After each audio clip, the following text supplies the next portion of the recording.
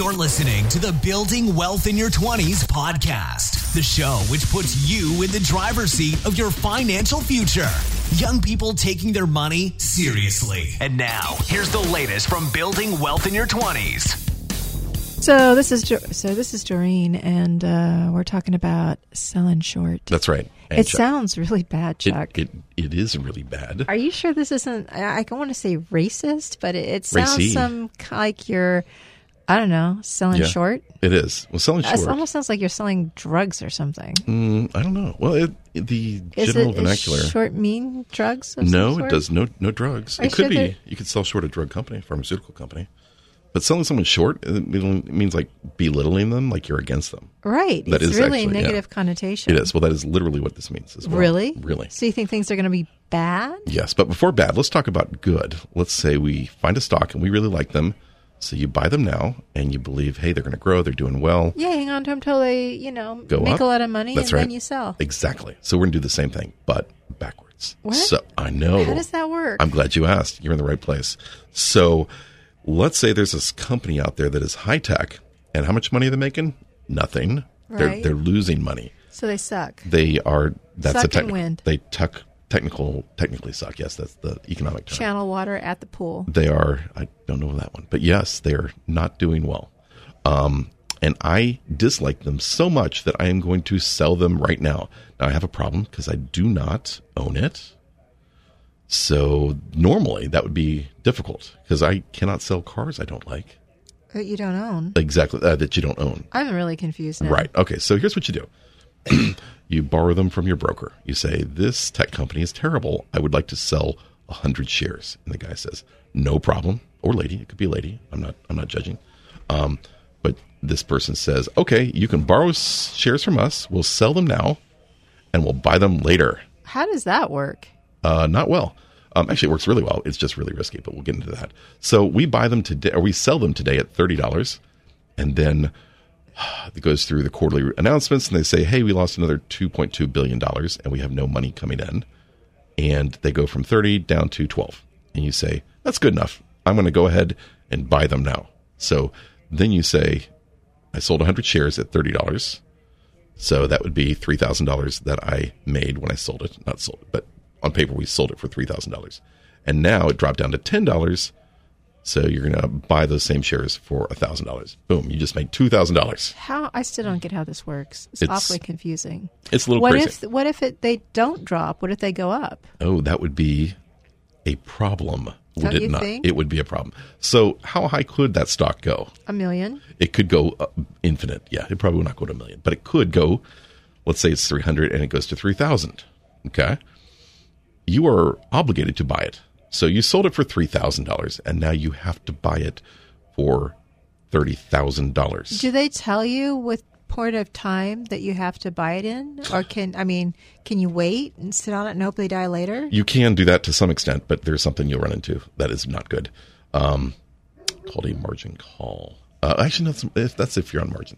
But basically, there are often limits, and they'll say, hey, you're... because if you did that, if you were in that situation, you would be $27,000 underwater. That's a lot of money. Yeah, so they may come back to you and say, hey, your balance is so negative that you need to send us more money or get out of it right now. So you're basically ruining your relationship with your broker if you don't pay up. You can, exactly. And lots of bad things happen there. But basically, you can lose an infinite amount of money on an ETF. I mean, on a short sale. So that is why I do not do that. But you could make a lot of money, too, if they're really bad. I have found that I am better at picking losers than winners. And not just in my personal life, but in stocks when I look. Can I just verify? Yeah. His personal life really picks a lot of losers. So you're saying I'm good? Yeah. Seriously? Maybe. But the point is. I mean, some of them you're just like, Chuck, really? Yeah, I know. Come on. All right. So anyway, the point is, we've talked about some stocks in the past that looked really bad. And tech stocks basically that are not making a lot of money, actually not making a lot of money, but are losing a lot of money. But the valuation is so high because people really like them. But in the end, if they don't turn the business around and start making some money, bad things are going to happen to them. So, I'm so tempted sometimes. I look at a stock and I say, well, they have no protective moat. Someone else could come along and destroy their business, or they could just become obsolete in 6 months. And I would love to sell those short, but the risk is so high. I could be way wrong, an infinite mistake. So I do not do that. But still, if you're young and you can rebound, it could be tempting. It is very tempting, yes. Especially if you're good at picking losers. Yes, if you're good at picking losers and don't mind infinite risk. But yeah, I don't know. People do it.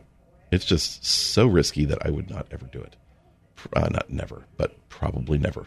Here's the other problem. Not only do you have to guess that it is going to die or go down, but you have to guess that it's going to go down quickly, because I've seen bad stocks come out with an IPO. They go on the market and it goes up for a year or two, and people are like, we love this thing. Nothing could possibly go wrong. And the whole time I'm thinking, no, this is terrible. You are not making money. You are not allowed to go up, but they go up because people keep buying it. Because there's lots of consumer enthusiasm. That's right. And the market can be irrational longer than I can be solvent, if I do not have an infinite amount of money. So anyway, that is, that's just insane risk in my book. But I don't do it. But some people do, and they do really well. Did you ever see the movie called The Big Short? No. Oh my gosh, you should really see it. It's Why? Really good. Who's in it? Brad Pitt. Brad Pitt? And Michael No, he's not in that. The guy from the Notebook, and then Steve Carell. He's funny. And that girl from what was it? Yeah, come on. The Lawyer movie. The Lawyer movie, really? The Utes. You remember that one? My Uncle Vinny. Oh, Melissa Tomei. Yeah, she got an Academy awesome. Award for that. I know, right? Yeah. Yeah. Anyway, she's in it, and she's good. The Big Short? Small role, yeah. It's by the guy who wrote Moneyball and The Blind Side. I haven't seen it. We should watch it. It's The Big Short. I've seen it twice or 3 times. And you still don't know off the top of your head who's all in it. You have to search. I just went through like 4 big names. Big names. Oh, here's another one. Not John Cusack. We met him. His sister. What's her name? Joan Cusack? Yeah, Joan Cusack. She's in it. So she's a valid She's actress. a real person. Yeah. She's like better than he is sometimes. Most of the time, yeah. Not knocking John Cusack. No, John's but okay. she's just really amazing. She's a very solid actress. She was in a lot of girly films back in the 80s. She was, as was he. Mm-hmm. Yeah. So kind of cool. They both survived and both are still legitimate. And seem to be normal people, pretty much. Sure. Let's go with that. Yeah, definitely. Cool. So The Big Short, what's it about? It is about the last financial crisis. So here's the story.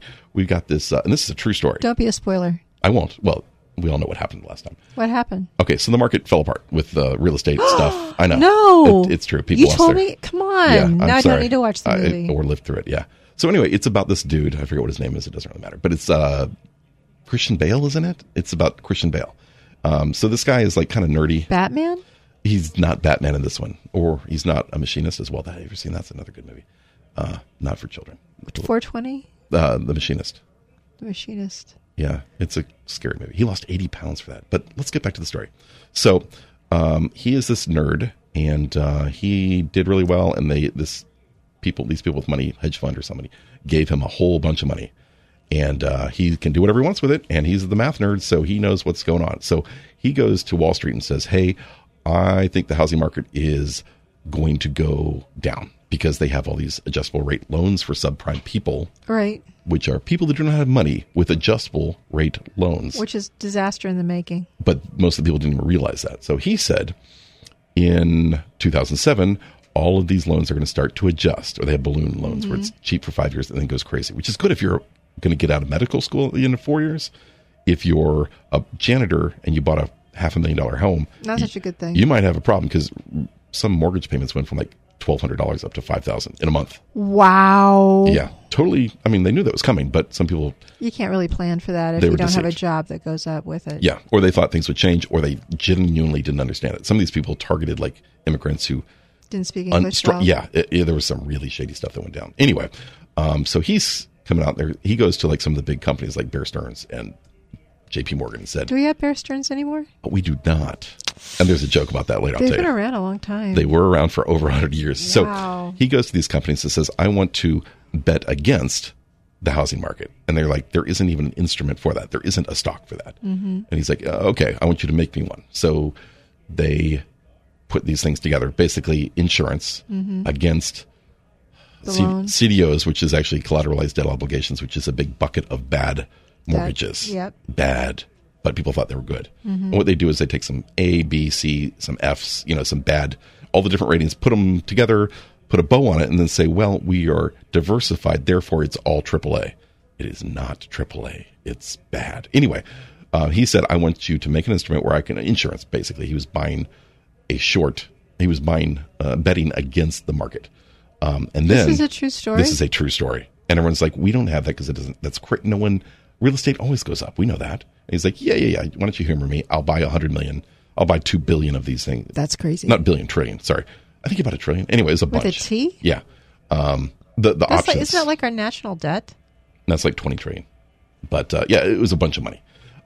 So anyway, I'm at the movie theater watching this movie, and he talks to the people, and they're like thinking he's an idiot for buying this stuff. And he says, I also want someone to sell me insurance against you, Bear Stearns, in case you go out of business. And they're like, they look at him. Anyway, I laughed out loud in the theater, and it was dead silent. Because I'm like, no, you guys. It's a nerdy joke. It was but I'm like, no, guys, see, the Bear Stearns, they're not, oh, never mind, read the book. Is Lehman Brothers still around too? Lehman Brothers. I think they may be gone too. Citibank is around. Yeah. But a lot of those things just swirled. They went away. Yeah.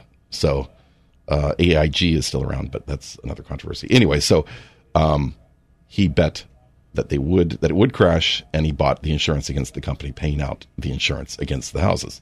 So anyway, but his big problem, one of the big challenges in the movie was that his investors said, "You did what?" Yeah, I bet. And so he committed, hundreds of billions of dollars. And they said, well, we want our money back. And he's like, well, I can't give you the money back. I'd have to sell it now. Which is too short. Ironically, on a short. Right. It has to mature into a disaster. I know the name of the movie. Exactly. The Big Short. So anyway, what he did was he said, I'm freezing everything, and you can't get your shares back. Imagine going to the bank going, we're going to hold on to your money now. Anyway, it was not a popular thing that happened. Mm-hmm. But he was right. And today they were fine. Oh, my goodness. They're feeling good. They made piles and boatloads of money. But sometimes sticking to your guns literally pays off. That's right. But not only do you have to be right, you have to be right soon enough. Because another guy did it like 2 years before that, and it was a disaster. He went bankrupt because he was paying. Anyway, so this guy that bought all these loans, he was paying something $70-80 million in insurance per month for the right to own all these things. Because they're like, well, you're insuring trillions of dollars or zillions of dollars. And it's going to cost you. He's like, no problem. I'll make it all back in the end, which is true. If you could have hung on long enough. If you can hold on long enough. And he did. So, but barely. Anyway, it's a really amazing story and good book. But anyway. Short. Yeah. Oh, the other one you should read by the same guy is called Flash Boys. And that is not a book, not a movie yet, but boy, that was a good book. Flash Boys. Yeah. Is this about the dancers? It is not. That's Magic Mike, I think. Is that the movie? Chippendales. Yeah. No, this is about data going across wires. We should talk about that sometime. Roger that. All right. But so we're done with this one, so stick with us, and we'll be back with more non-financial advice that we're not talking about because we're not financial advisors. We're just, spouting off. Entertainers. Stick with us. Bye. Bye. You know what, Chuck? What? Everyone should join our online community at facebook.com. You know what the call words are? It's facebook.com/building wealth in your 20s. Or we got a fantabulous book. You can buy it on Amazon. What's that one called? It's called Building Wealth in Your 20s. The Building Wealth in Your 20s podcast is a product of Baird Media. This podcast is meant for entertainment and educational purposes only. Nothing should be taken as advice for you specifically. For personalized advice, don't listen to these guys. Go talk to a professional.